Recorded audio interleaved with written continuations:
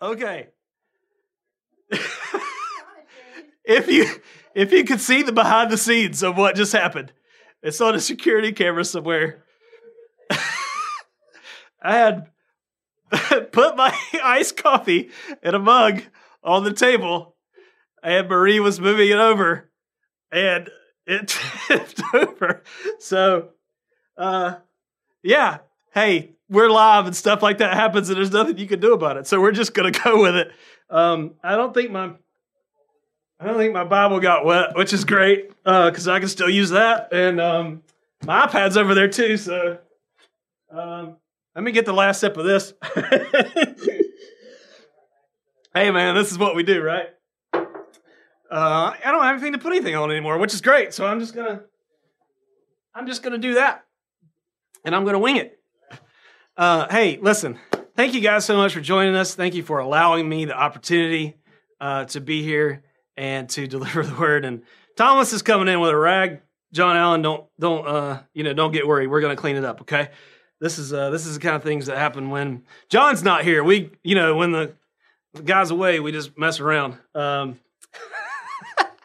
So anyway, deep breath. Let's get into it. All right, we just came out of this series called Know God, Find Hope, Live Free, Do Good. And if you have never heard of that, then this is either your first time coming onto this stream or you're not paying attention to anything we're doing, because this is something that our church is in this. It's our core, right? It's our mission. It's our soul. It's our value. This is what we do. We are designed to know God, find hope, live free, do good. And it's so important to us that we say it before every service. It's in all the host comments. We plug it whenever we can in the service. We email about it. We text about it. Our groups are designed around know God, find hope, live. We want to put that in your brain, all right? We wanted you not even to think about it. It's just something that you do. We go through it so much. But the thing about that is it's not a cycle. I mean, it is a cycle. Sorry, I'm all over the place right now. I got to settle down.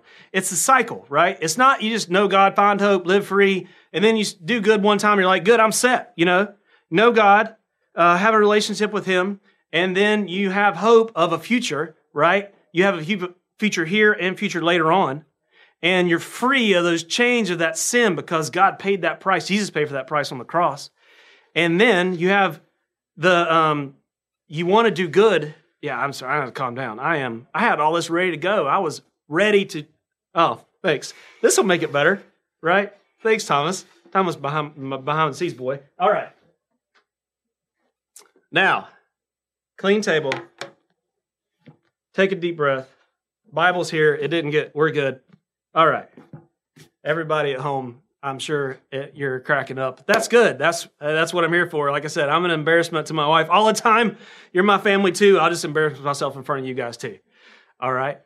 So it is a cycle, right? It doesn't stop at do good and then we just live our life happily ever after. The more good we do, the more we know God, the more hope we have, the more freedom we have, right? Then the more good we do. And here's what happens. When everybody in the church gets on this cycle of know God, find hope, live free, do good, and you all buy in, and we're all doing all this stuff together, and we're knowing God together, we're learning about Him, we have hope together, we're all free, we feel that, and then we start doing good. You can call it a ripple effect, you can call it a waterfall, you can call it a river, you can call it whatever you want. But what happens is we all get in the cycle together, and we just start moving, and we change the lives of this community. First, by changing our lives of our family inside the church, and then we just explode and change everybody's life. And that's what Carolina Family Church is all about. It's about changing the lives of the community. We are designed to do that, not to be internal, to go out of the church. All right? And that's what leads us to this next series called Hungry. And that's what we're going to be doing for the next weeks before we come back live on our 4-year anniversary, by the way. So exciting. We're going to be in this series called Hungry. And now I'm going to tell you, if I am already not excited enough, I'm going to apologize because I am going to get a little heated. I'm going to get a little, my voice is going to come up a little bit, okay? I'm going to get a little bit passionate about this because this is something that's very near and dear to my heart, this series called Hungry. And It's so much that way that I have been all over the place this week. I have not been able to focus. I have not been able to really study because every time I'm thinking about something else comes in my head because I have so many thoughts on this series. It is very important to me personally and to our church specifically. Because let me show you what's happening with this hunger. A lot of churches, especially in American culture, right? They get involved in themselves. And they know God, and they have hope, and they live free, and maybe they're doing good, but somewhere along the line they get stuck in that cycle and it stops repeating. Okay? And it turns into a Sunday-only thing where we compartmentalize God. Or we really just bring him in on Sunday, so it's more of a show. It's entertainment. Right? That was a great service. There was lights, and there was TVs, and it was all that kind of stuff. And then we leave and go home during the week and we don't do anything. We come back on Sunday and another great show, another great teaching, another great high five and seeing everybody, getting everybody hugs. And then we go home and we don't live that lifestyle out because we got stuck in the cycle. And somewhere we stop doing good. And this is what happens, right? Churches are dying because they're not hungry. Churches are dying because, just generally speaking, if John and me and the leaders, if we're the only people telling anybody about God on a Sunday, we're not reaching that many unsaved people. We're not delivering that message to people that need it because there's not that many people walking off the street to come into the service. The majority of the people in the service on a Sunday are like you and me. So just preaching to the choir. That's why most of our services aren't salvation messages, although we do give the opportunity, but most of them are designed to build us up and to teach us so that we can go out during the week and do the work.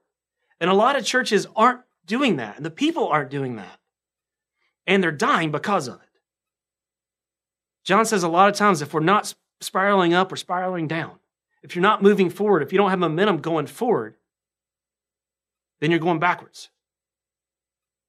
So this is it's important to everybody, but it means something specifically to me because I've been in these churches. I've been a part of these churches. It's all about the Sunday service, and there's not enough focus on what we do individually outside of the church during the week.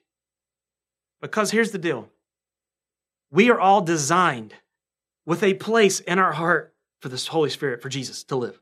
We're designed for it. And when we're born, we don't have it. There's a void there. And if you never, ever experience knowing God, if you never get that whole filled with the Holy Spirit, someone who guides you and leads you throughout the day and gives you a hunger to give that to somebody else, then you start filling it with crap. You start trying to find other things to make that void go away.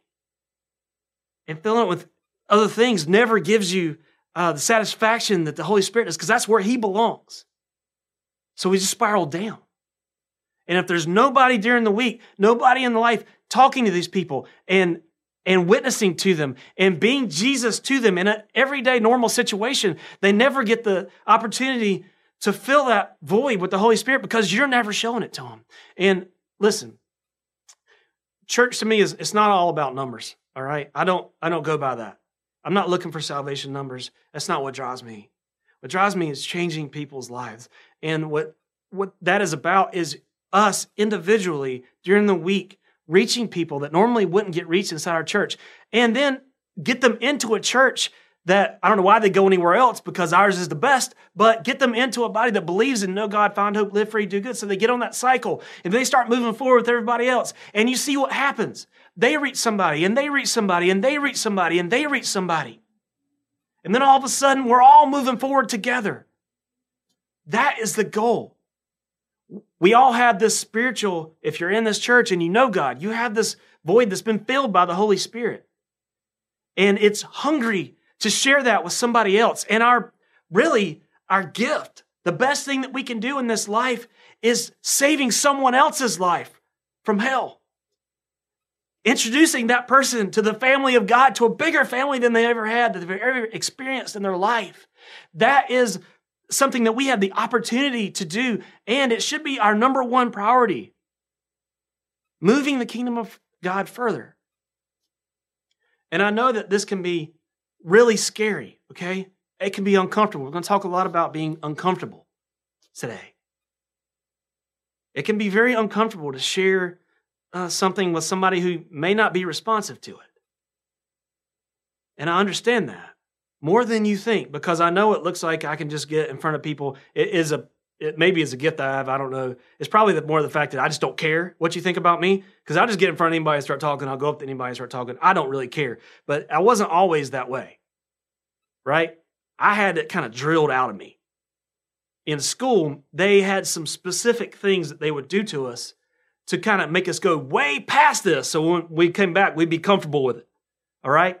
I'm going to share a little bit of behind the scenes with what I've had to go through, and we can see if what you have to do talking to somebody on an individual level is near as scary as what I've had to do. Because I can make you do this, and I guarantee you half of you wouldn't do it. In school, we had this thing called the quad, right? I went to a university for seminary, and it was a large school. It had a lot of other things going on besides just the theology department, right? You could go be a doctor, you could be a teacher, you could do a lot of stuff. So there was a lot of other people that weren't in our department. And it was a large school, so in the middle there was about a half a football field size octagon. And one of the things they would make us do is stand on one side of the octagon with the entire program, theology program, on the other side, which was, I don't know, it was under 1,000 people, but you get it. And we would take turns, right? We would take turns. We had to preach from the other side of the octagon for about 15 minutes, all the way across the other side. They had to be able to hear our voice without a speaker, without anything, and we had to do it without shouting, right? It was just a thing to make us feel more comfortable if we ever were in a situation where we were talking to a bunch of people and we had no microphone, right? We had to elevate our voice without shouting so they could clearly hear us in case something like that ever happened. But what else is happening behind the scenes is we're in the quad, right? This is where everybody's coming to picnic, to study, to lay out on towels, to get sun, to do whatever. So there's all these other people who could care less about what I'm talking about, what I'm doing, sitting in between me and all these people. So they don't know what's going on. They just showed up to do something else. So that I am interrupting them, and I'm preaching, right? I am almost shouting across the quad. And as uncomfortable as that was for me, what I did not know is what was next. Because it is just not my style. It's just not something I like to do. They put us in small groups, put us in vans, drove us to parts of town that, needless to say, were not people somewhere that they would want to hear somebody shouting at them out of the Bible, right? And they would make us get out, stand on the street, and basically, top of our lungs, give a message to anybody who was walking by. And that is the most uncomfortable thing I have ever done, because that is not me. I am not the shouter on the corner of the street. I'm more one-on-one, showing people love by hugging them and showing them that I have Jesus in my heart and doing something for them. I am not the yelling at someone on the street corner kind of guy, right? And it is scary, but it's a grade, and I had to do it to pass, right? So I did it, and I vowed to never do it again and never make anybody else do it.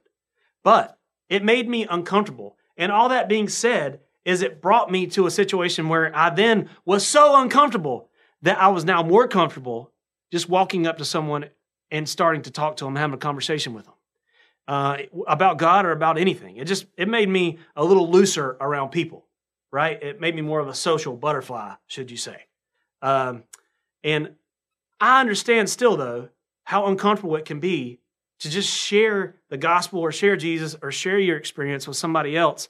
And during this series called Hungry, we're going to work on that, right? We're going to show you instances in the Bible where someone one-on-one talked to somebody else. We're going to see what that person was like, what their backgrounds were, what their knowledge was, what the knowledge of the Bible was, what they had in general in their mind about Jesus, and how they were interacted with and what ignited a spiritual hunger inside of them. Right? How specifically this type of person was related to help them further their spiritual, to get them on the know God, find hope, live free, do good cycle. All right? And we looked all through we looked all through this to try to find it, and we came up with, really a really tough thing to do is we're going to look at Jesus. Okay? I know that's the low-hanging fruit there, but guess what? He did it better than anybody. So I don't have to go very far outside of his life to find someone who did it correctly, because he did it specifically to show us how to do it. So that's what we're going to do. And this is my favorite style of preaching, right? I'm just going to read a story. I get to read a story out of the Bible about Jesus interacting with someone, and then we're going to go back and break it down a little bit and see what we can learn out of this interaction. All right? This is where I was going to take a drink of coffee and give you guys an opportunity, but I don't have coffee anymore, obviously. So we're all together going to turn to John 4. That is where we're going to be reading from today. And as John Allen would say, trying to channel him a little bit, it's right here. It's also page 1487, if anybody has my Bible. And I'll give you a second to get there and collect my thoughts here real quick. And as my Southern accent will show you, I did go to school. I did learn how to read and write, but it does not come across real well when I read on camera because I sound like I'm from North Carolina, which I should. And all you guys will just bear along with me, all right? So in chapter 4, verse number 1, therefore, when the Lord knew that the Pharisees had heard that Jesus made and baptized more disciples than John, though Jesus himself did not baptize but his disciples, he left Judea and departed against Galilee, but he needed to go through Samaria. So he came to a city of Samaria, which is called Sychar, near the plot of ground that Jacob gave to his son Joseph. Now Jacob's well was there. Jesus, therefore, being wearied from his journey, sat thus by the well. It was about the 6th hour. A woman of Samaria came to draw water, and Jesus said to her, "Give me a drink," for his disciples had gone away into the city to buy food. Then the woman of Samaria said to him, "How is it that you, being a Jew, ask a drink from me, a Samaritan woman? For Jews have no dealings with Samaritans." Jesus answered and said to her, "If you knew the gift of God, of who it is who says to you, 'Give me a drink,' you would have asked him, and he would have given you living water." The woman said to him, "Sir, you have nothing to draw with, and that well is deep. Where then do you get that living water? Are you greater than our father Jacob, who gave us the well, and drank from it himself, as well as his sons and his livestock?" And Jesus answered and said to her, "Whoever drinks of this water will thirst again, but whoever drinks of the water that I shall give him will never thirst. But the water that I shall give him will become in him a fountain of water springing up into everlasting life." The woman said to him, "Sir, give me this water that I may not thirst, nor come here to draw." And Jesus said to her, "Go, call your husband, and come here." The woman answered and said, "I have no husband." And Jesus said to her, "You have well said, 'I have no husband,' for you have had 5 husbands, and the one whom you now have is not your husband, in that you spoke truly." And the woman said to him, "Sir, I perceive that you are a prophet. Our fathers worshipped on this mountain, and you Jews say that in Jerusalem is a place where one ought to worship." And Jesus said to her, "Woman, believe me, the hour is coming when you will neither on this mountain nor in Jerusalem worship the Father. You worship what you do not know. We know what we worship, for salvation is of the Jews. But the hour is coming, and now is, when the true worshipers will worship the Father in spirit and truth. For the Father is seeking such to worship him. God is spirit, and those who worship him must worship in spirit and truth." And the woman said to him, "I know the Messiah is coming, who is called Christ. And when he comes, he will tell us all things." And Jesus said to her, "I who speak to you am he." I'm just going to pray real quick after we read that God opens our hearts to what he wants to show us out of here. Lord, thank you so much for this opportunity. I pray that you would settle my mind and my spirit, that you would let me focus on the word, and that you would allow us to see how to relate to others, to bring them closer to you, and to give them what you desire, which is the Holy Spirit to live in all of us. I pray that you would be with my words, and just thank you for this opportunity. Thank you for my life. Thank you for our church family and their grace. And we love you so much. In Jesus' name I pray. Amen. All right. There's a lot going on. That's 26 verses. All right.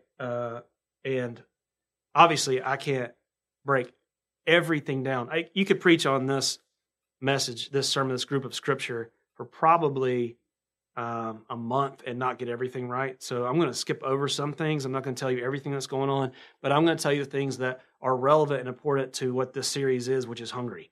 Okay, which is how Jesus is interacting with this woman. And we're just going to dive right in, right? We're going to go back and start reading on the at verse 1, and I'm going to stop and start and break some things down for you, and we're going to learn some stuff, all right? So, verse 1.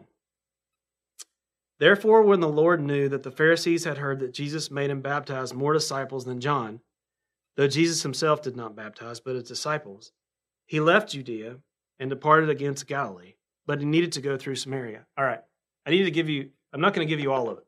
All right, I need to give you a little context. Context is important anytime you're reading Scripture. If you don't know why it's written, where it's written, how it's written, you won't know what it means. All right, so I need to give you a little bit of background about what's happening right in those verses.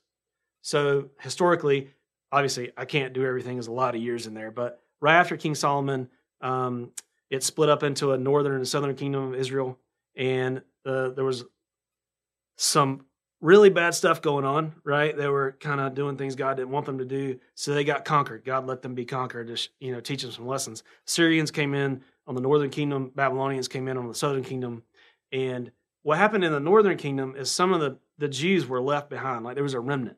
And the Syrians brought in, they were a mixed culture. They had conquered lots of land, and every time they just intermingled the people, and they would intermingle what they believed in, their gods, their teachings, all that stuff. So you get an intermingling of Jews with the Assyrians in the northern kingdom, and then the Babylonians let the Jews that were in the southern kingdom that were in exile come back. So they come back into the city of Jerusalem, and they still have their beliefs, what they consider pure, right, true. So they're more hardcore Jews, to say, right. So they end up having a problem with the Jews in the northern kingdom because they've intermingled and they're interracial. Racism is not a new thing. All right, it's been around for a long time. And what had happened was they didn't want to have anything to do with them, the Samaritans. Okay? They would go 3 days out of their way to not have to go through Samaria. They didn't even want to go through the country. They didn't want to walk through it. Isn't it funny how far out of the way we'll go to not be uncomfortable? Right? I was thinking about this message on my way home. I worked this past weekend in Atlanta, and I hate traffic. I'm just going to tell you. A lot of people like listening to podcasts and all that kind of stuff, and they'll take the time, just to sit there and chill. It is not a good thing for me. I'm just too fidgety. I can't stand it. And normally, when I come up on a traffic jam, which I did in Spartanburg, coming through Spartanburg where they're doing all that construction, there was a wreck in the middle of 2 lanes that stopped traffic. And my phone popped up and said, hey, there's a 30-minute slowdown. And it didn't give me any other options. A lot of times it will redirect you, right? It'll say, well, if you go this way, but it didn't because there was no faster way. So I'm being the smart guy, went to get some gas before I ever got there and started looking at my phone and seeing how I could get around it because I just don't want to sit still. I'd rather go a little bit more out of my way than be uncomfortable, right? And traffic makes me very uncomfortable. So I found another route. And what actually happened was that route made me an hour and a half slower than I would have been had I just sat in the traffic. But I didn't care because I was still moving. I didn't care about the time, which normally I would, because it was a travel day for me. And I just hate sitting in traffic so much that I will go an hour more outside of my way to not have to deal with it. And that's what's happening here with the Jews and the Samaritans. They don't like each other so much that they will go outside of their way, 3 days outside of their way, to get on the other side of Samaria without going through it. So at the end of that, it said, what was it in, but it says Jesus needed to go to Samaria. All right, so here's somebody that should not have been going to Samaria because normally they didn't go through there, going to Samaria. So he has a reason for it. There's a reason why he's getting there. All right, and we see that coming up. Let's pick up in verse 5. So he came to the city of Samaria, which is called Sychar, near the plot of ground that Jacob gave to his son Joseph. Now Jacob's well was there, which he gave to his son Joseph. Jesus, therefore, being wearied from his journey, sat thus by the well. It was about the 6th hour. A woman of Samaria came to draw water, and Jesus said to her, "Give me a drink," for his disciples had gone away into the city to buy food. And you know what's funny? Still, I've got coffee on my screen, so it's it's sliding around on me, which is fine. I can make do with all this stuff. I'm just gonna push some buttons here. It's gonna be good. All right. So what we found is that I could have been a very good friend of the disciples. That's what we found in that couple of verses. The disciples like to eat. They do. They party. They like to eat food. I enjoy eating food. It's one of the best parts of my day, if you can't tell by the COVID pounds that I've put on, which I'm hiding very graciously with my hair and my beard. When that decides to come off, I will be afraid of who the person is underneath it. But they like to eat. So they've traveled about 6 hours, okay? And in that time, they started counting hours from when the sun came up. So the 6th hour would be about noon. So that'd be about right. They came into Samaria about the time they wanted to eat. And Jesus didn't go with them because he had something else to do. And he sat down at the well. And the Samaritan woman came up and he said, "Give me a drink."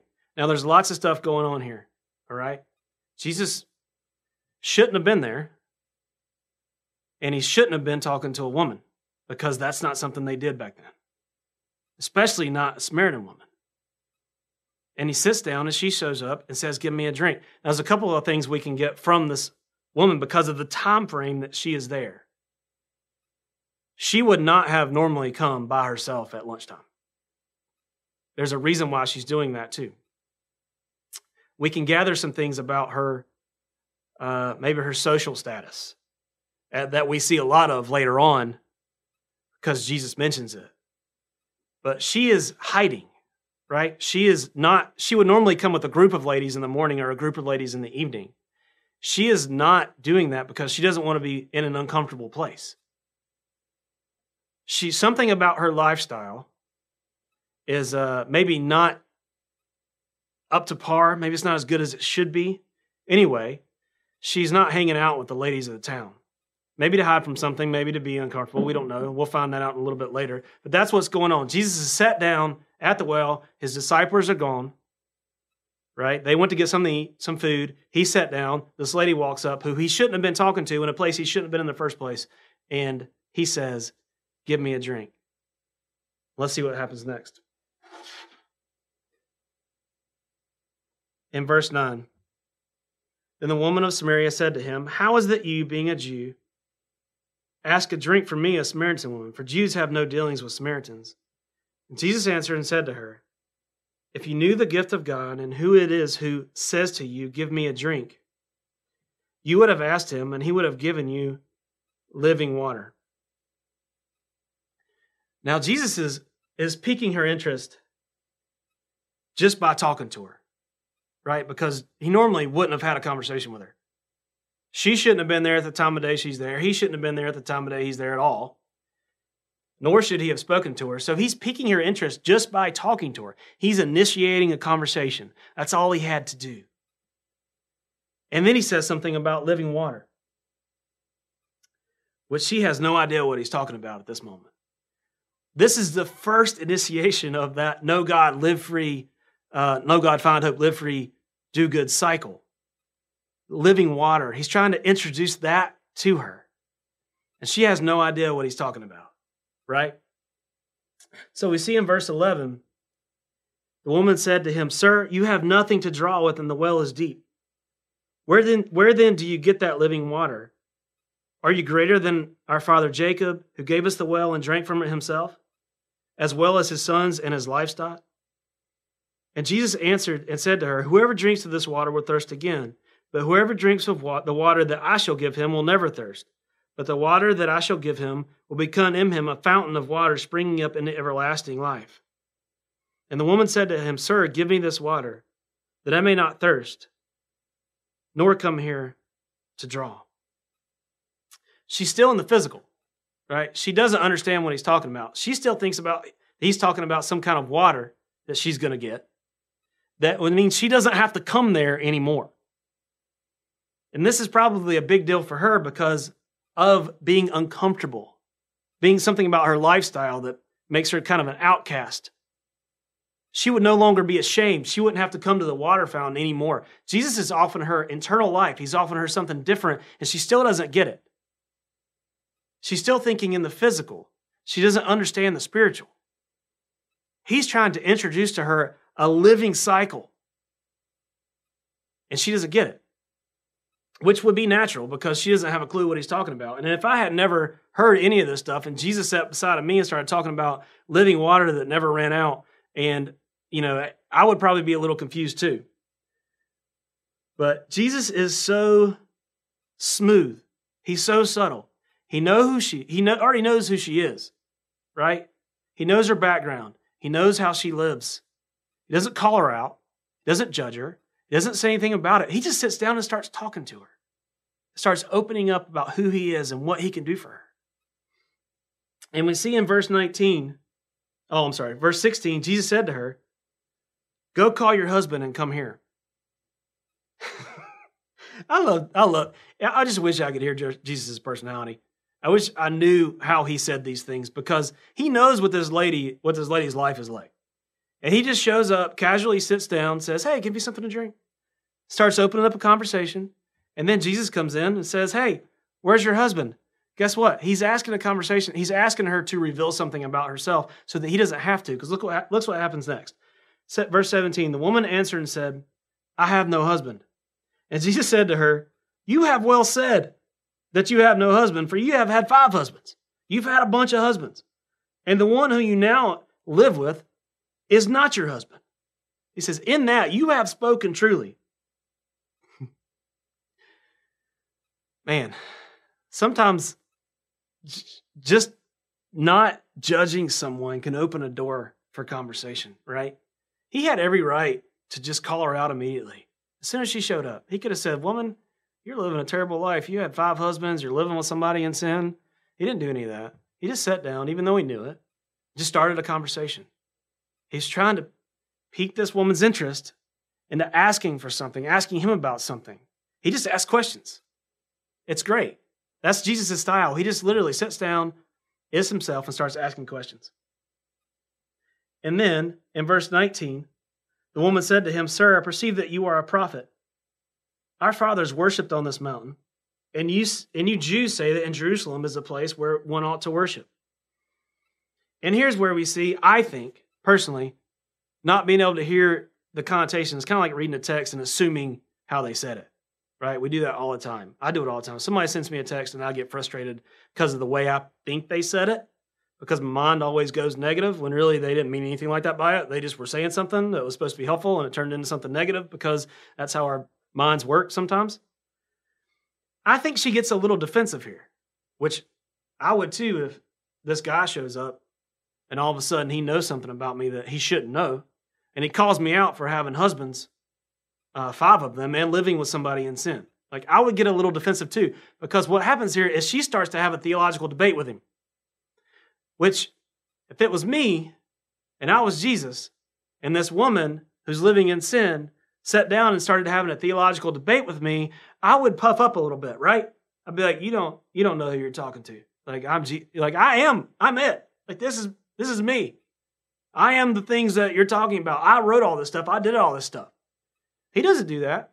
He just sits back. He just lets her kind of say what she's going to say.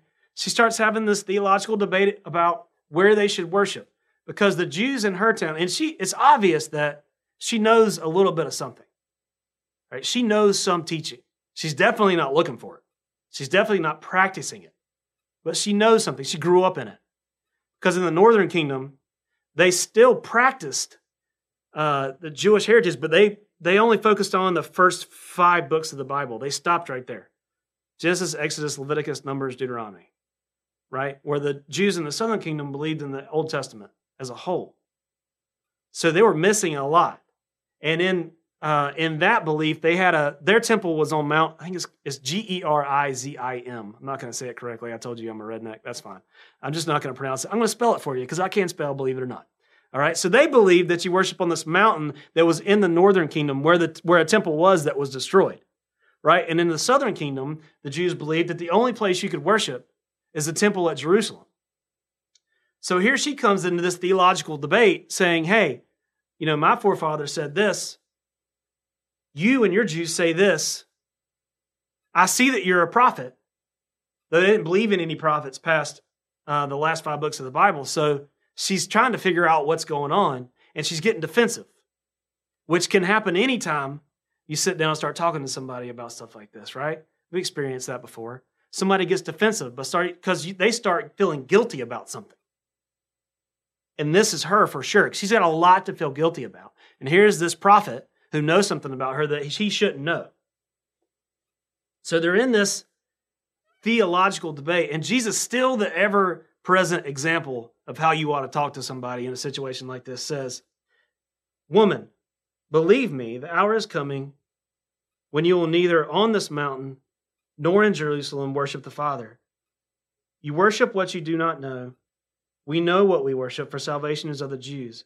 But the hour is coming, and now is, when the true worshipers will worship the Father in spirit and truth. For the Father is seeking such to worship him. God is spirit, and those who worship him must worship in spirit and truth." I'm going to hold off on that verse just for a minute. Like I said, I've been kind of going all over the place. The next verse. I spent a lot of time thinking about, you can take that down. Thank you. I appreciate that. Our Jeremy's son is in here working with us. And this is the first time. Is this the first time you've been in here? Side note, he's helping us today, and he's doing a fantastic job. He's helped us before when we were in the big service, right? So now that we're in the studio, he's helping us again. We really appreciate him coming in out of the bullpen like I have today to do this. There's a lot I could say about those past scriptures, right? Jesus says a lot of stuff right there. And that's one of the things I could focus an entire month sermon on, what he said right there. But what is important to note is that she just asked him about worshiping in this temple or that temple, right? Here or there. Like, this is where my forefather said we should worship. This is where you say we should worship. What's the deal? And he drops some knowledge on her, right? He drops it big time. He says there's going to be a time where that won't matter. You can worship every day. You can worship everywhere, in every moment, because I'll be living with you. I'll be in spirit. And it says one important thing there. Those of you who worship in spirit and in truth, throw up verse 24. At the end of verse 24, he says, God is spirit, and those who worship him must worship in spirit and truth. Don't worry about it, Josh. I got ahead of you there. It's okay. I want to point out one thing, because I really had to dive into this worship in spirit and truth, because I generally know what the scripture is saying, but in order to teach it, it's a different thing. Like, in my mind, I get it. But in order to relay that to you in words that make sense, right? I had to dive into it a little more, and I was struggling with it a little bit, because I could tell you so much in so many different ways about what this means. But there's like Bible verse apps and stuff that just pop up verses. I subscribe to a bunch of those. I have them in my email. They pop up on my phone. The Bible app does it. Verse of the day. This verse, it popped up on my screen, right? I mean, this is just God working. Listen to this. Romans 12. It's not in your, don't worry about popping it up, right? Okay. It says, I appeal to you, therefore, brothers, by the mercies of God, to present your bodies as a living sacrifice, holy and acceptable to God, which is your spiritual worship. Right there. Worshiping in spirit. Your spiritual worship is presenting your bodies as a living sacrifice, holy and acceptable to God. Right? That's your spiritual worship. And then in verse 2 it says, do not be conformed to this world, but be transformed by the renewal of your mind, that by testing you may discern what is the will of God, what is good and acceptable and perfect. So worshiping in spirit is being a living sacrifice, holy and acceptable to God. And worshiping in truth is searching the will of God, reading the Bible, right? Studying, learning from people that are trying to teach you things. That's the truth. Jesus is the truth. The Word of God is the truth. Worshiping in spirit and in truth is being knowledgeable, knowing God. And then the worshiping in spirit part is being a holy, being a living sacrifice, holy and acceptable to God, doing good. Do you see that?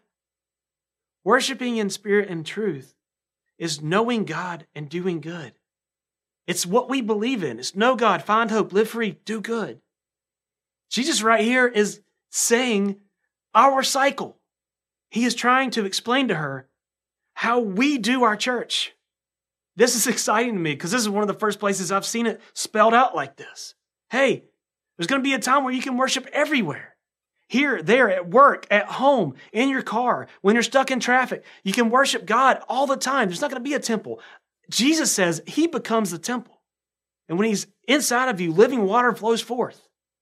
Then you can worship everywhere, and that water will surround you and go and affect other people. It's contagious. That's what worshiping in spirit and truth is. And then in verse 25, she says, I know the Messiah is coming who is called Christ. When he comes, he will tell us all things. And then in verse 26, he says, I who speak to you am he. So he's just dropped this cycle. Know God, find hope, live free, do good. And she explains that she knows, she understands. There's going to be a guy who comes who is the Messiah. She's heard that. She knows about that. Maybe she didn't care about it. It wasn't on her radar. She's just walking up, draw some water out of a well in a space that doesn't make her uncomfortable. And Jesus sits down and says, I'm the guy. And here's what I can do for you. And we found out past this group of scriptures that she believes. He ignites her spiritual hunger. She believes. She believes that Jesus is who he says he is. And then what happens? That ripple effect, that waterfall, that river. She runs and tells all the other people about it. And they get saved too. That's what happens when you sit down with somebody at a well and just start a conversation. And this person, like a lot of people in America, it's not even on their radar. They don't even care. Jesus is not something they wake up concerned about. But there is a desire in their heart to have that relationship. It's already built in. All you have to do is ignite the conversation, start it, and they'll want it. Okay, so I just read a bunch of verses and told a really good story. And I know your question is, how exactly can this help me talk to somebody? Let me help you with that.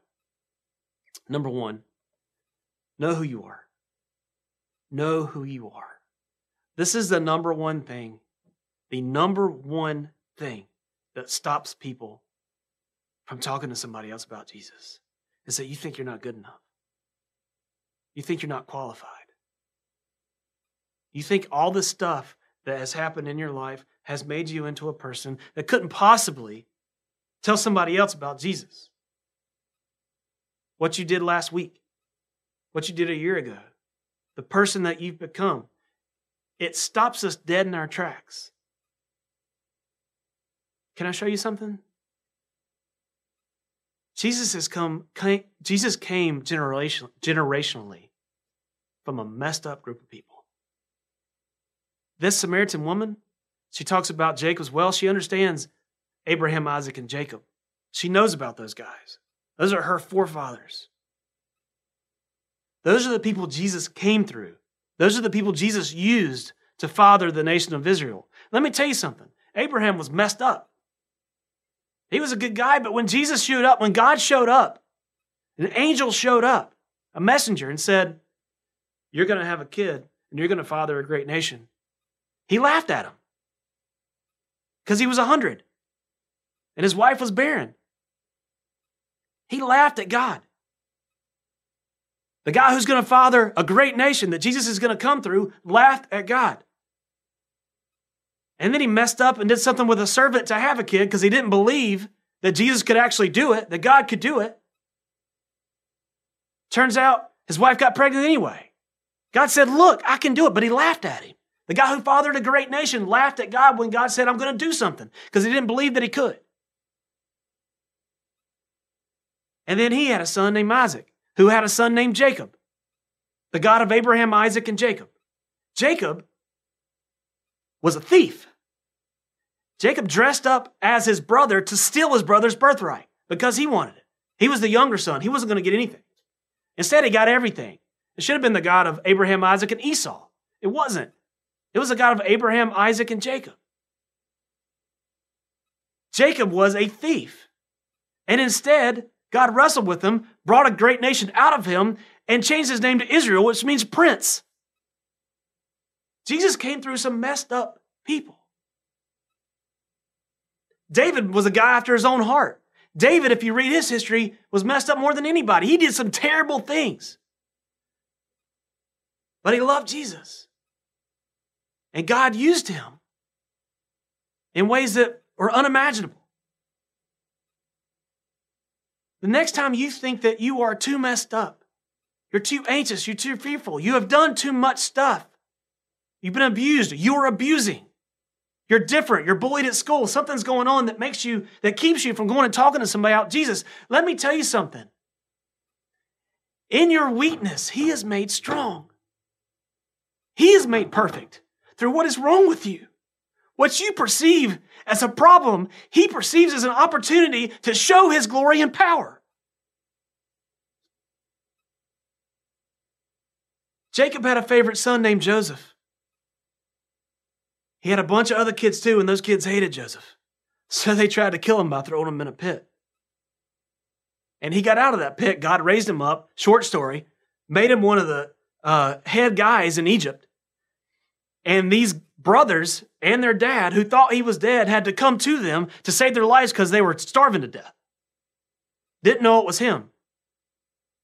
Short story, he saves their lives, feeds them.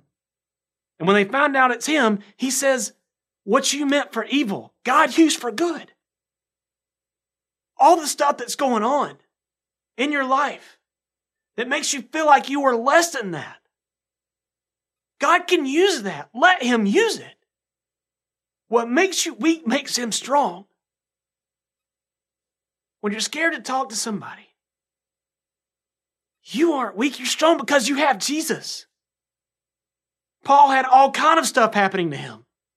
Afflictions left and right. He was in prison. He was shipwrecked. He was sick. He had all kind of stuff going on. And he said, Jesus, please take this. And God said, my grace is sufficient for you because in your weakness, I am made perfect. I am weak. I'm not good at a lot of things. I have half the talent of most of the people. John is much better at this stuff than I am. But I'm standing here today, imperfect. And Jesus is going to use that. I knew that when I was out of focus, when I couldn't figure out what was going on, when I couldn't study this word properly. And I thought I was going to have a problem. Jesus is standing there saying, just do it. In your weakness, I will be made strong. Watch it happen. So the next time you think you are less than that, know who you are. You are a perfect, precious child of God.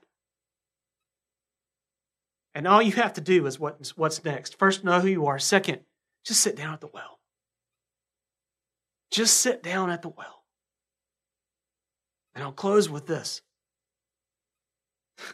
If once you know who you are and you know that all you have to do is put yourself in an uncomfortable situation, all you have to do is sit down. There are tons of people around you in your daily life who need God, who are looking for something to fill that space, and everything they're looking for is not doing it, and they just don't know what the right answer is, and they need you to show it to them. They need you to show it to them. And all you have to do is sit down at the well in an uncomfortable place to start a conversation. Last story, and then I'll be done. I know I'm running over. I apologize. I told you I was going to get heated because this is passionate. This is something I'm really passionate about. Putting myself through school, I waited tables at a Chili's, right? Like a lot of people did to make money when they were going through school. We're doing anything. It was good, easy, fast money, and I went in and went out. Like they knew who I was. They knew I was a Christian, that I was in school to be a preacher, but I didn't stand in the middle of Chili's on a table and preach. I didn't. I was just there to make money and get out. Little did I know, people were going to seek me out